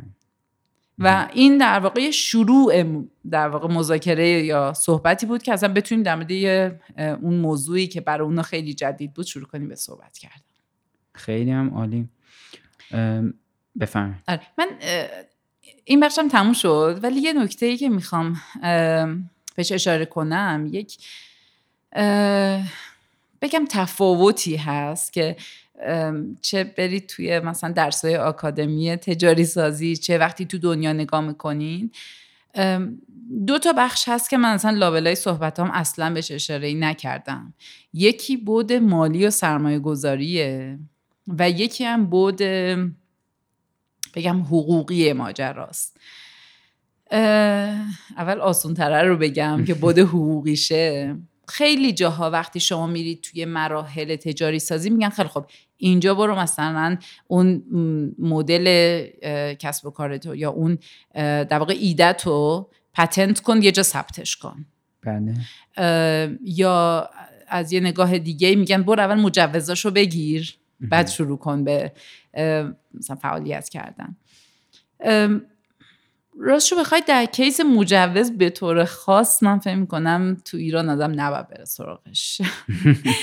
نه که نباید بره سراغش، اون اول لزومی نداره بره سراغش. دقیقاً. من توی این 18-19 سالی که فعالیت کردم تا سال 12مش داشتم میدویدم دنبال اینکه کدوم ارگان بالاخره به ایران تالنت میخواد یه مجوز بده. البته راستش بخواید چون خیلی بهم گیر میدادن مجبور بودم برم دنبال مجوز و بعد با این جواب مواجه بودم که ببین اصلا مدل کسب و کار تو در ایران قانون نشده، طراحی نشده، در نتیجه هیچ مجوزی هم به تو نمیتونیم بدیم. اگه میخوای بیا مثلا کاریابی شو یا مجوز کاریابی بگیر، در حالی خب من کاریابی نبودم، مثلا مدل کسب و کارم کاریابی نبود و توی قوانین کاریابی هم نمیتونستم بگنجم و در نتیجه میگم از سمت حالا نمیدونم بگم قانون، از سمت قانونگذار نمیدونم، از اون هم خیلی روم فشار بود که خب یه مجوز بده. ولی از اون طرف وقتی میرفتم سراغش میگفتن اصلا مجوزی قانونی برای این وجود نداره. برای همین فکر میکنم توی ایران یکی از بزرگترین چالش‌ها برای کسب و کارها احتمالاً همین ماجرای مجوزا که هر چی میگیری باز دوباره یکی دیگه میاد میگه مجوز منم باید بری بگیری.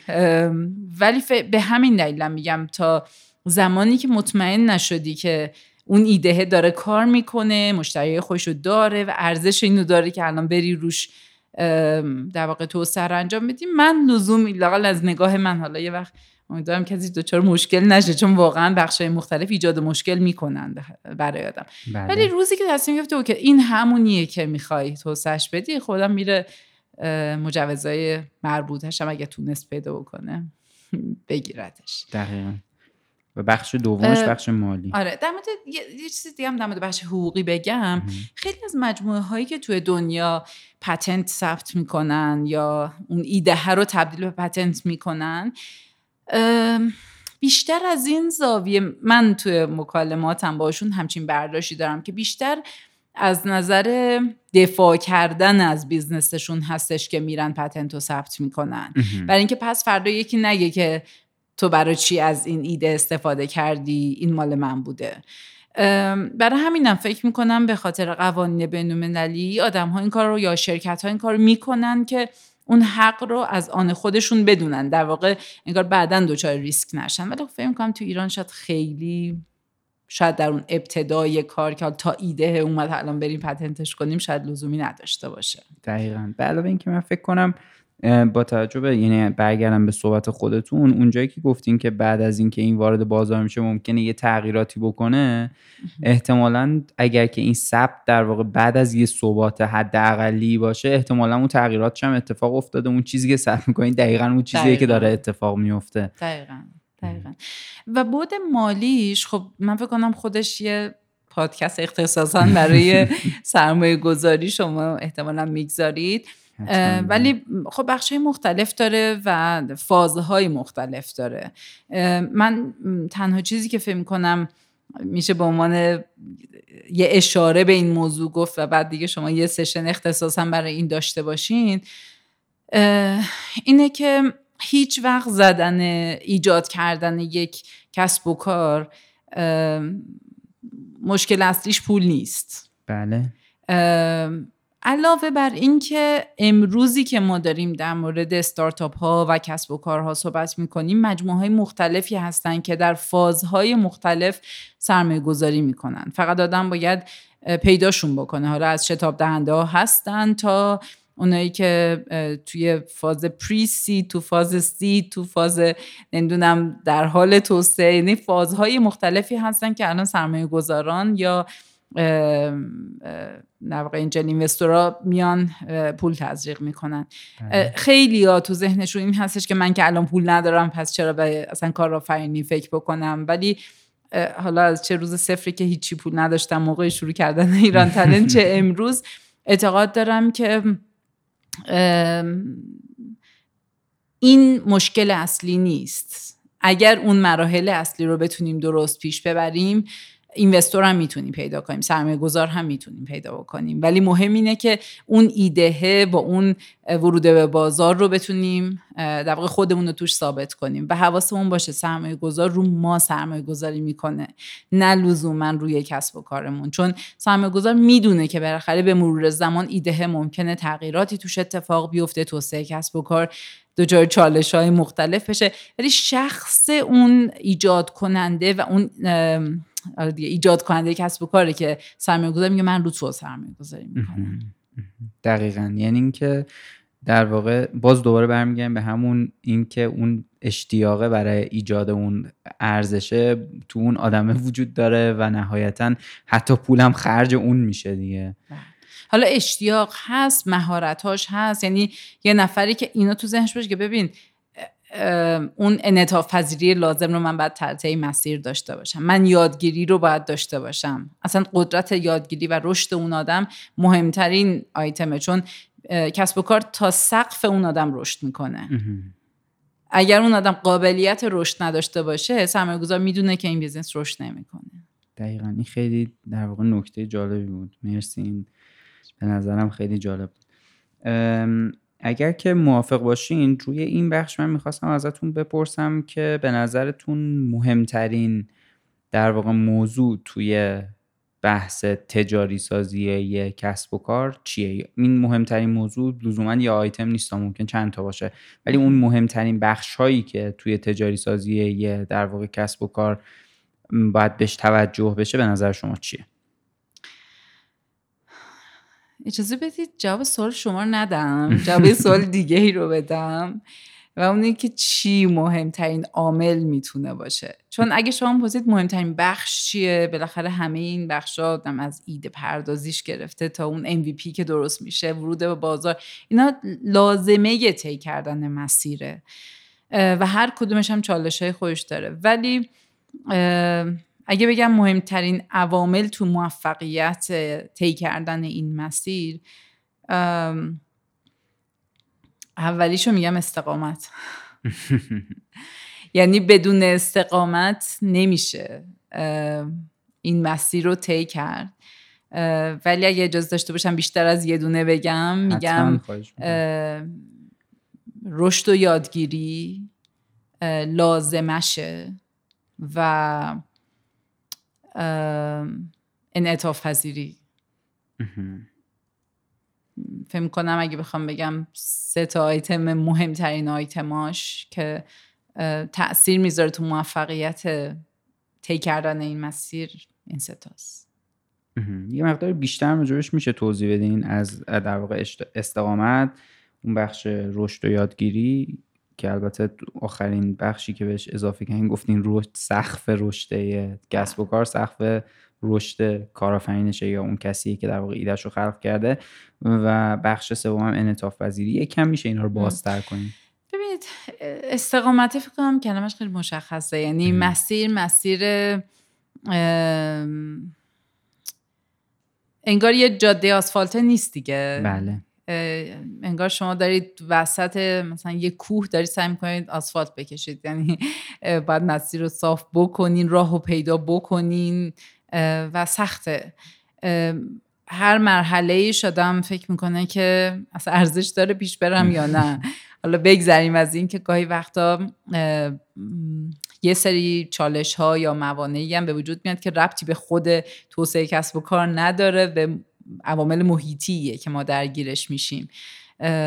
من خودم روز اولی که ایران تالنت شروع کردم گفتم خب حالا مثلا یه 2 سالی هم هستیم و بعد 2 سالم میفروشیمش میدم به یه شرکت دیگه. تازه اون موقع میگم خب دیگه تا اون موقع مانستر بزرگترین اون موقع ها جاب سایت دنیا بود، میاد ایران و منم ایران تالنت بهش میفروشم و خلاصه با این دید که خب 2 سالم وقتمون رو اینجوری پر میکنیم پشت سر گذاشتم و هیچ وقت اون روز صفر فکر نمی کردم که ایران تنت 18 سال بعد به این عظمت شده باشه و راستشو بخواید هیچ وقت هم فکر نمی کردم اینقدر سخت باشه.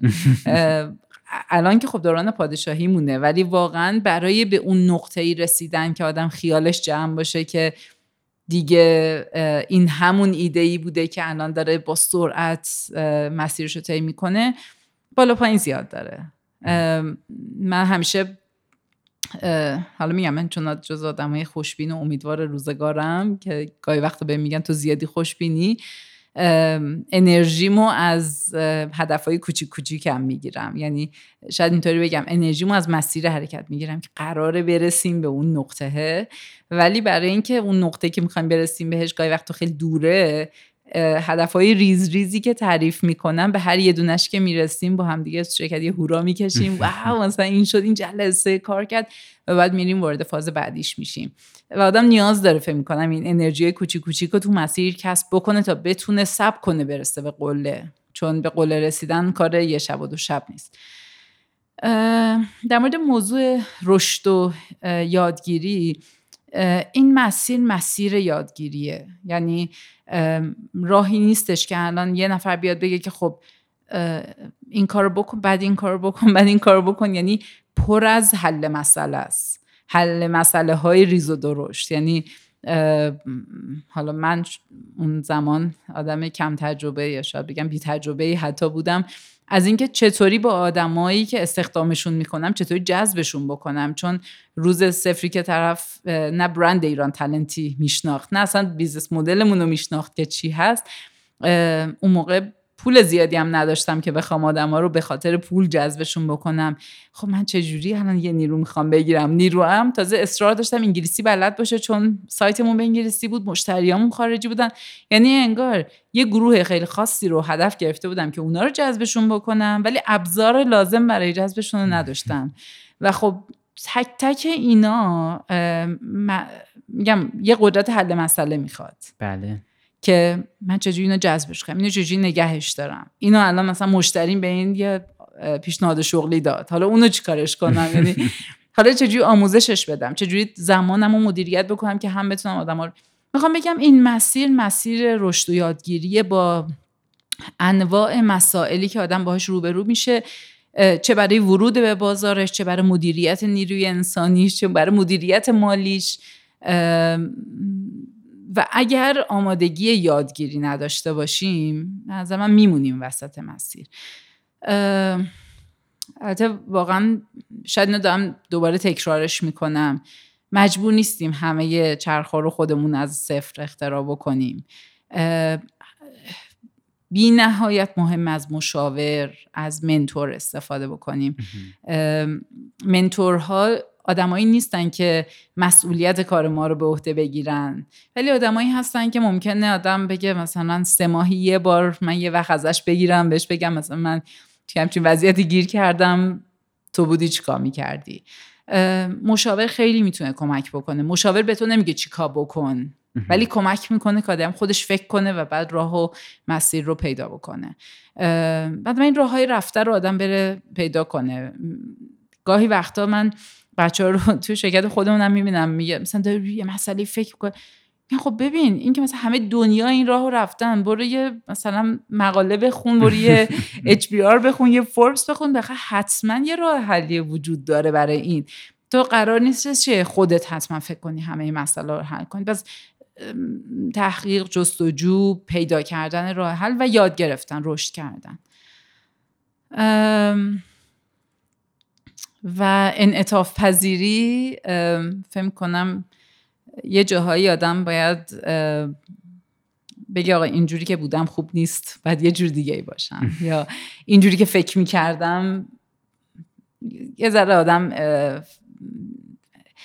چی میگن خشکم همینه که هست، قابلیت تغییر باید داشته باشه. انعطاف پذیری. حالا میگم میتونه این انعطاف پذیری توی مثلا بهینه کردن محصول باشه، چون یه آدم یه ایده‌ای که تو ذهنش فکر می‌کنه همه دنیا همونو میخوان. بس برای گفتم تو اون قسمت خوب بشنویم که مشتری چی میگه. خب بشنو، واقعا شاید اونش که تو داری فکر می‌کنی اشتباهه. اون مدلی که تو داشتی پیش میرفتی شاید اصلا اشتباه است. شاید فکر می‌کردی باید از این مسیر بری. شاید اصلا این مدل برخوردت با آدما باعث می‌شده که بازخورد درست رو نگیری. بنابراین من فکر می‌کنم انعطاف پذیری یکی از چیزاییه که واقعا لازمه. حالا نمیدونم بهش صبرم میتونم بچسبونم یا نه، ولی با همن. بله خیلی هم عالی. در واقع من قبل از اینکه شروع بکنم به جمع‌بندی صحبتامون میخواستم که بپرسم ببینم که چیزی به نظرتون میاد که به این صحبتایی که کردین اضافه کنین و در واقع اگر که موضوع دیگه‌ای به نظرتون میاد که تکمیل کننده همین بحثه. نه فکر کنم خیلی هم زیاد حرف زدم. نه خیلی عالی بود، متشکرم. من حالا اگر که در واقع موافق باشیم این جمع‌بندی از صحبتایی که کردیم بکنیم. ممنون ازت. اولش در واقع با این شروع کردیم که توی شرکتی شروع کردیم به کار کردن و یه وبسایتی در واقع اونجا طراحی کردین که همین موضوع با استارت در واقع یه ایده‌ای مثل شبیه ایران تالنت بود. من طراحی نکردم، یه سری در واقع نرم افزار نویس اون رو ایجادش کرده بودن. من استخدام شده بودم برای اینکه بتونم مشتری برای اون. درسته اینو آره. در واقع برای ورود به بازارش. بله. یه نفر آدم می‌خواستن که بتونه این بخشو به دست بگیره. بله. و بعدم در واقع از اون شرکت که اومدیم بیرون با یه در واقع با یه ایده‌ای که این یه بستری در واقع فراهم بشه که بتونه کارجو رو به در واقع کارفرما وصل کنه، ایده ایران تالنت شکل گرفت. گفتیم که یه فریلنسر هندی این کار رو انجام داد، در واقع طراحی وبسایت رو انجام داد و الانی که داریم صحبت میکنیم 1.5 میلیون نفر در واقع کارجو و چند ده هزار نفر، اگه اون عددش هم آره 1.5 میلیون نفر متخصصین و مدیرانی هستن که رزومه دارن. بله. توی ایران تالنت و بیش از 10,000 تا شرکت هم هستن که دارن از طریق این پلتفرم جذب استخدامشون انجام میدن. خیلی عالی. من چون یه بار دیگه هم تکرار کردم که چند 10,000 نفر گفتم این عدد در یه بار دیگه شما چک کنم. بعد هر جایی که راستی شما فکر کردین که صحبت منو باید قطع کنین یا یه چیزی در واقع مخالف اون چیزی که شما گفتین دارم میگم حتما قطعش کنین.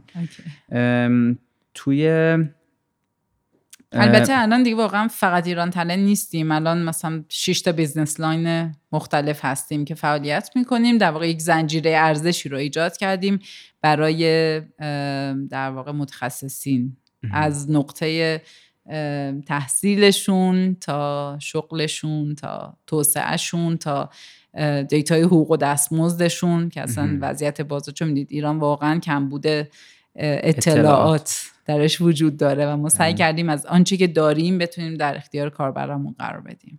خیلی هم عالی. تجاری سازی رو در واقع اینجوری تعریف کردیم که یه فراینده که از ایده شروع میشه و به اون بحث مالی در واقع البته گفتیم که ختم نمیشه ولی منجر میشه به ارزش آفرینی که توی بازار قابل ارائه است. 4 تا دسته‌بندی اصلی کردینش، در واقع 4 تا پروسه تعریف کردین توش. یکی این که باید در واقع با ایده شروع میشه، مرحله بعدیش مرحله ورود به بازاره، مرحله سومش توسعه است و مرحله آخرش هم در واقع استفاده از فرصتایی که توی کسب و کار ایجاد شده برای در واقع ارزش‌های جدیدی که ممکنه تو بازار خواهان داشته باشه.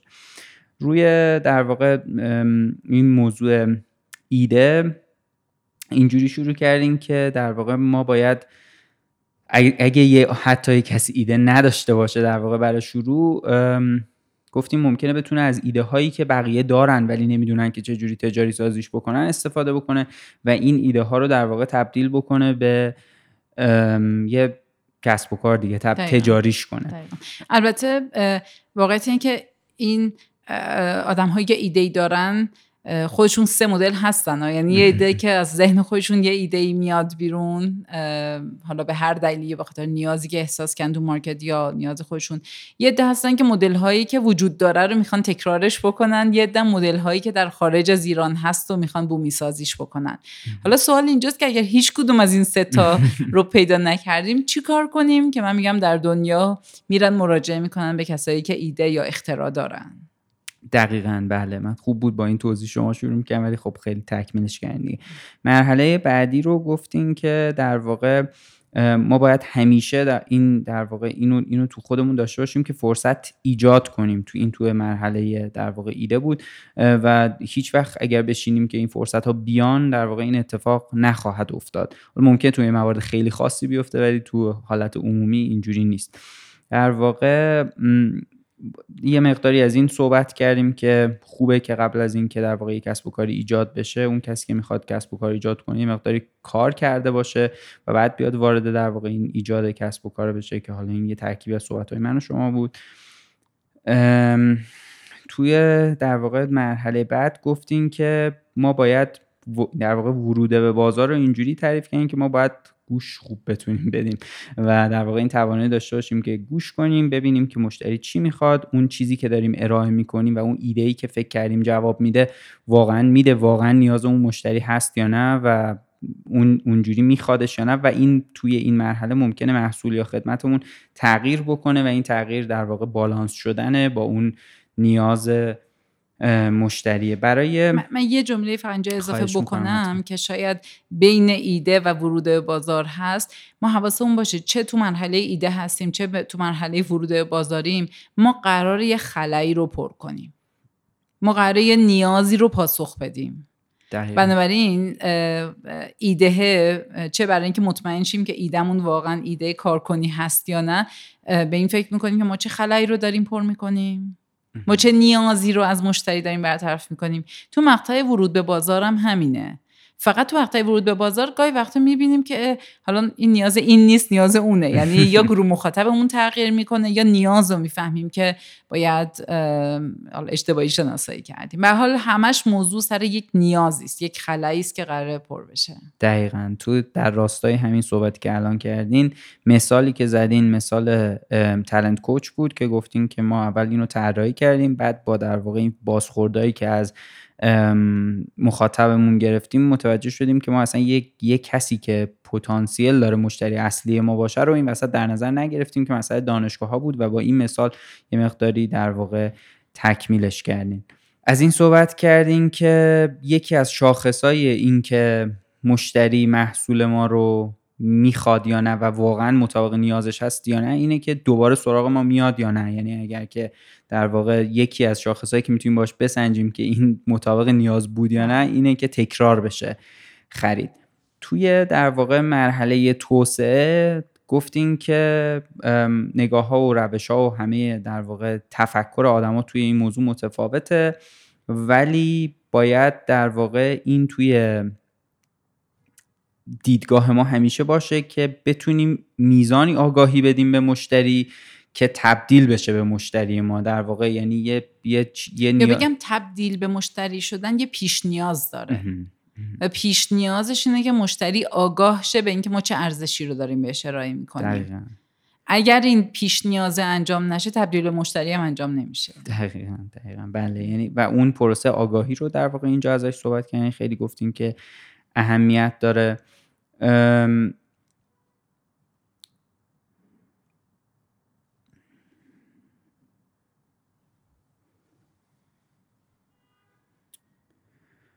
گفتین که اینجا از در واقع برون سپاری صحبت کردین، گفتین که باید که این رو حتی من یه جایی گفتم که این ممکنه خیلی وقتا یاد آدم بره، گفتیم بعد اصلا به دیوار بچسبونیمش که من چه ارزشی دارم خلق میکنم، اون نقاط قوتم چیه و کجا باید جایی باشه که حتما من تمرکزمو بذارم و این در واقع تفکر همیشه وجود داشته باشه که من خیلی از فرصت‌های بیرون میتونم استفاده بکنم و از این ظرفیتی که بیرون وجود داره استفاده بکنم و نهایتش رسیدین به اینجا که این منجر به یه هم‌افزایی میشه که اون هم‌افزایی خودش خیلی ارزشمنده. دقیقاً. و سرعت رشد ما رو بیشتر میکنه. دقیقاً. از این صحبت کردیم که در واقع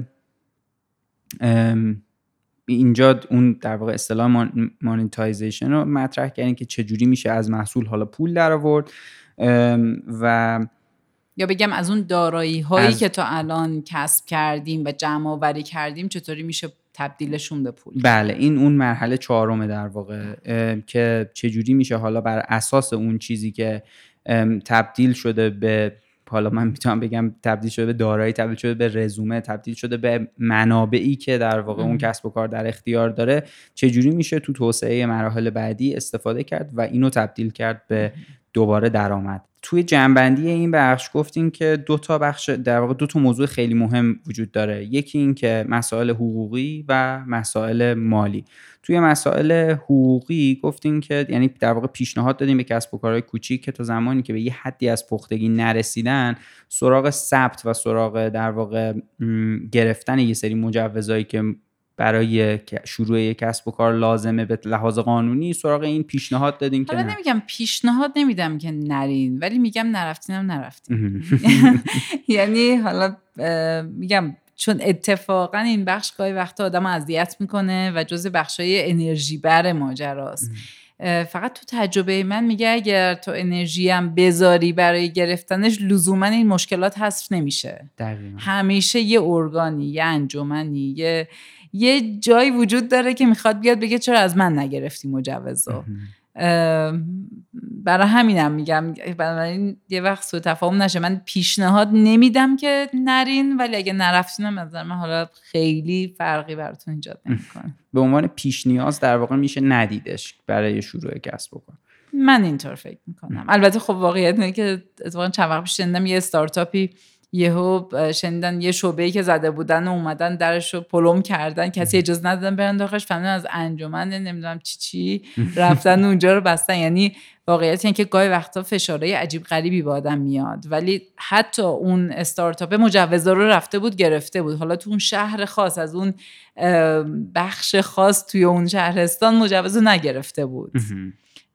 ولی اتفاقا توی بخشای استارتاپی خیلی هم الان مجوزا همه رو میز نیست که شما بخواید برید بگید من اینو میخوام. دقیقاً باید ساخته بشه قانون و قاعدش. دقیقاً.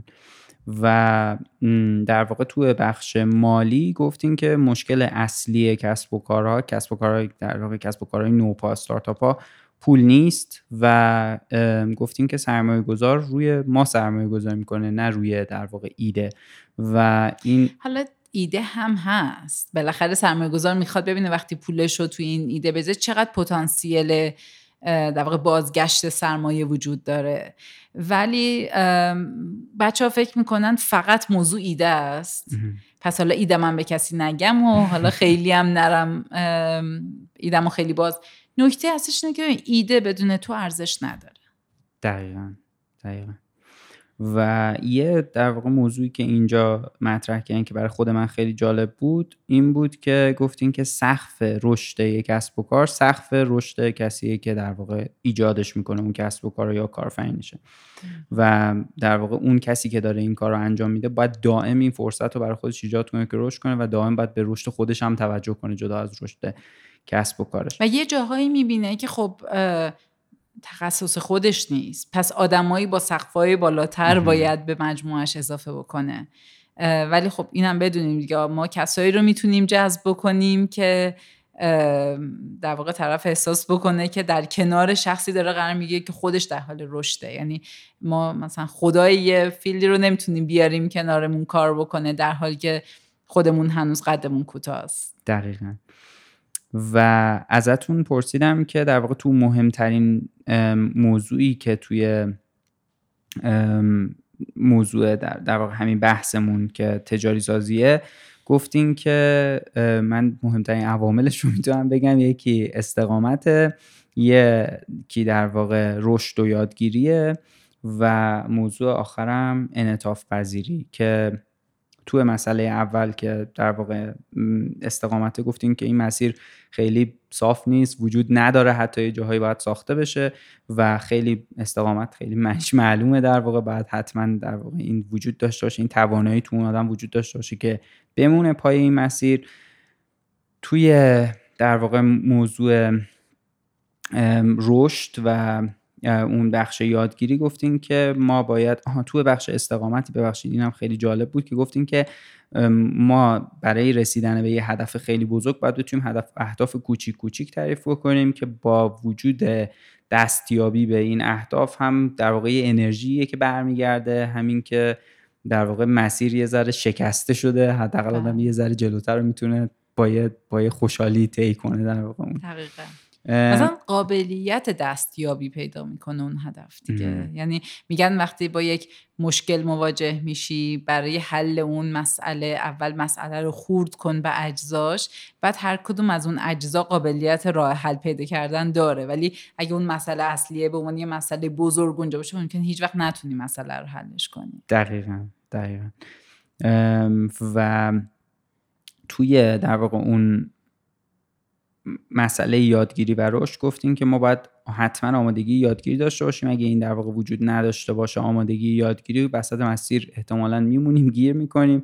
و دوباره اینجا تاکید کردن که همه مسائل لازم نیست خودمون حل کنیم و میتونیم از در واقع منابع بیرونی استفاده کنیم و کمک بگیریم. اینجا گفتیم که از مشاوران میتونیم کمک بگیریم، از منتورا میتونیم کمک بگیریم و یه چیزی که شاید ساعت‌ها مطالعه و مثلا ساعت‌ها تحقیق و یه کسی که تجربهشو داره میتونه توی بازه زمانی خیلی کوتاه با نهایتاً یه کارایی خیلی بالاتری انتقال بده و مسئله حل بشه. گاهی وقتا حل اون مشکله است. من خودم الان تمام این سالها حداقل سالی یه دونه مشاور جدید رو تجربه میکنم. حالا نه که همه رو با هم دیگه دارم مثلا هر سال یه مشاوری توی یه حوزه‌ای رو حتی شده برای مدت زمان محدودی داشته باشمش. ذهن آدم رو باز میکنه. دقیقاً. یعنی آدم وقتی خودش باشه، مثلا نمیدونم اهل نقاشی کردن هستین؟ نه من نیستم. من یه مدتی نقاشی میکردم با رنگ روغن. البته نقاشی رو دوست دارم ولی فهمیدم استعداد رنگ روغن ندارم.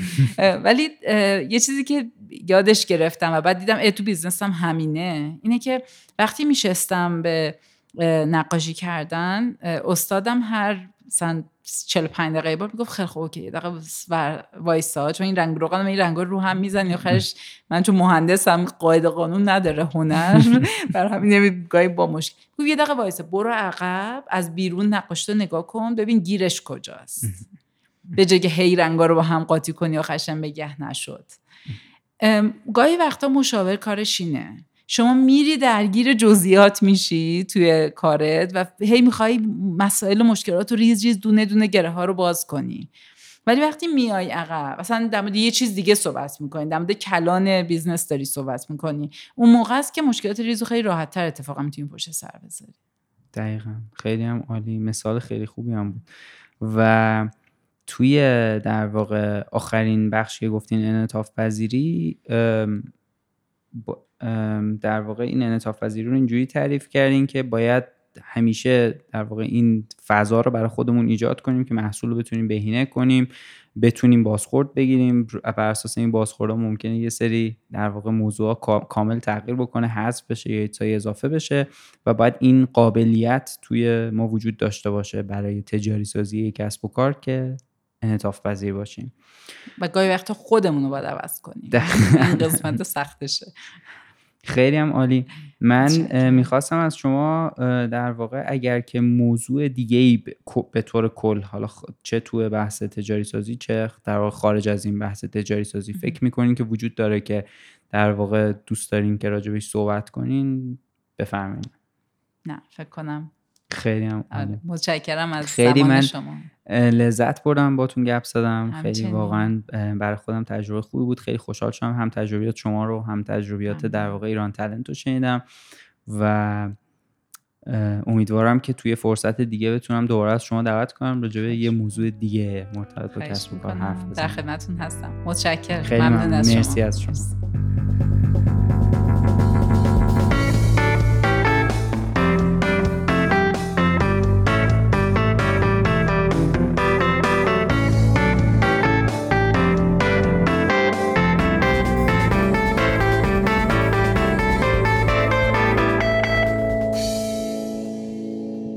این 15مین اپیزود از کارکسب و 3مین قسمت از فصل 2 بود که ما با خانم آسیا حاتمی نشستیم و در مورد تجاری سازی صحبت کردیم.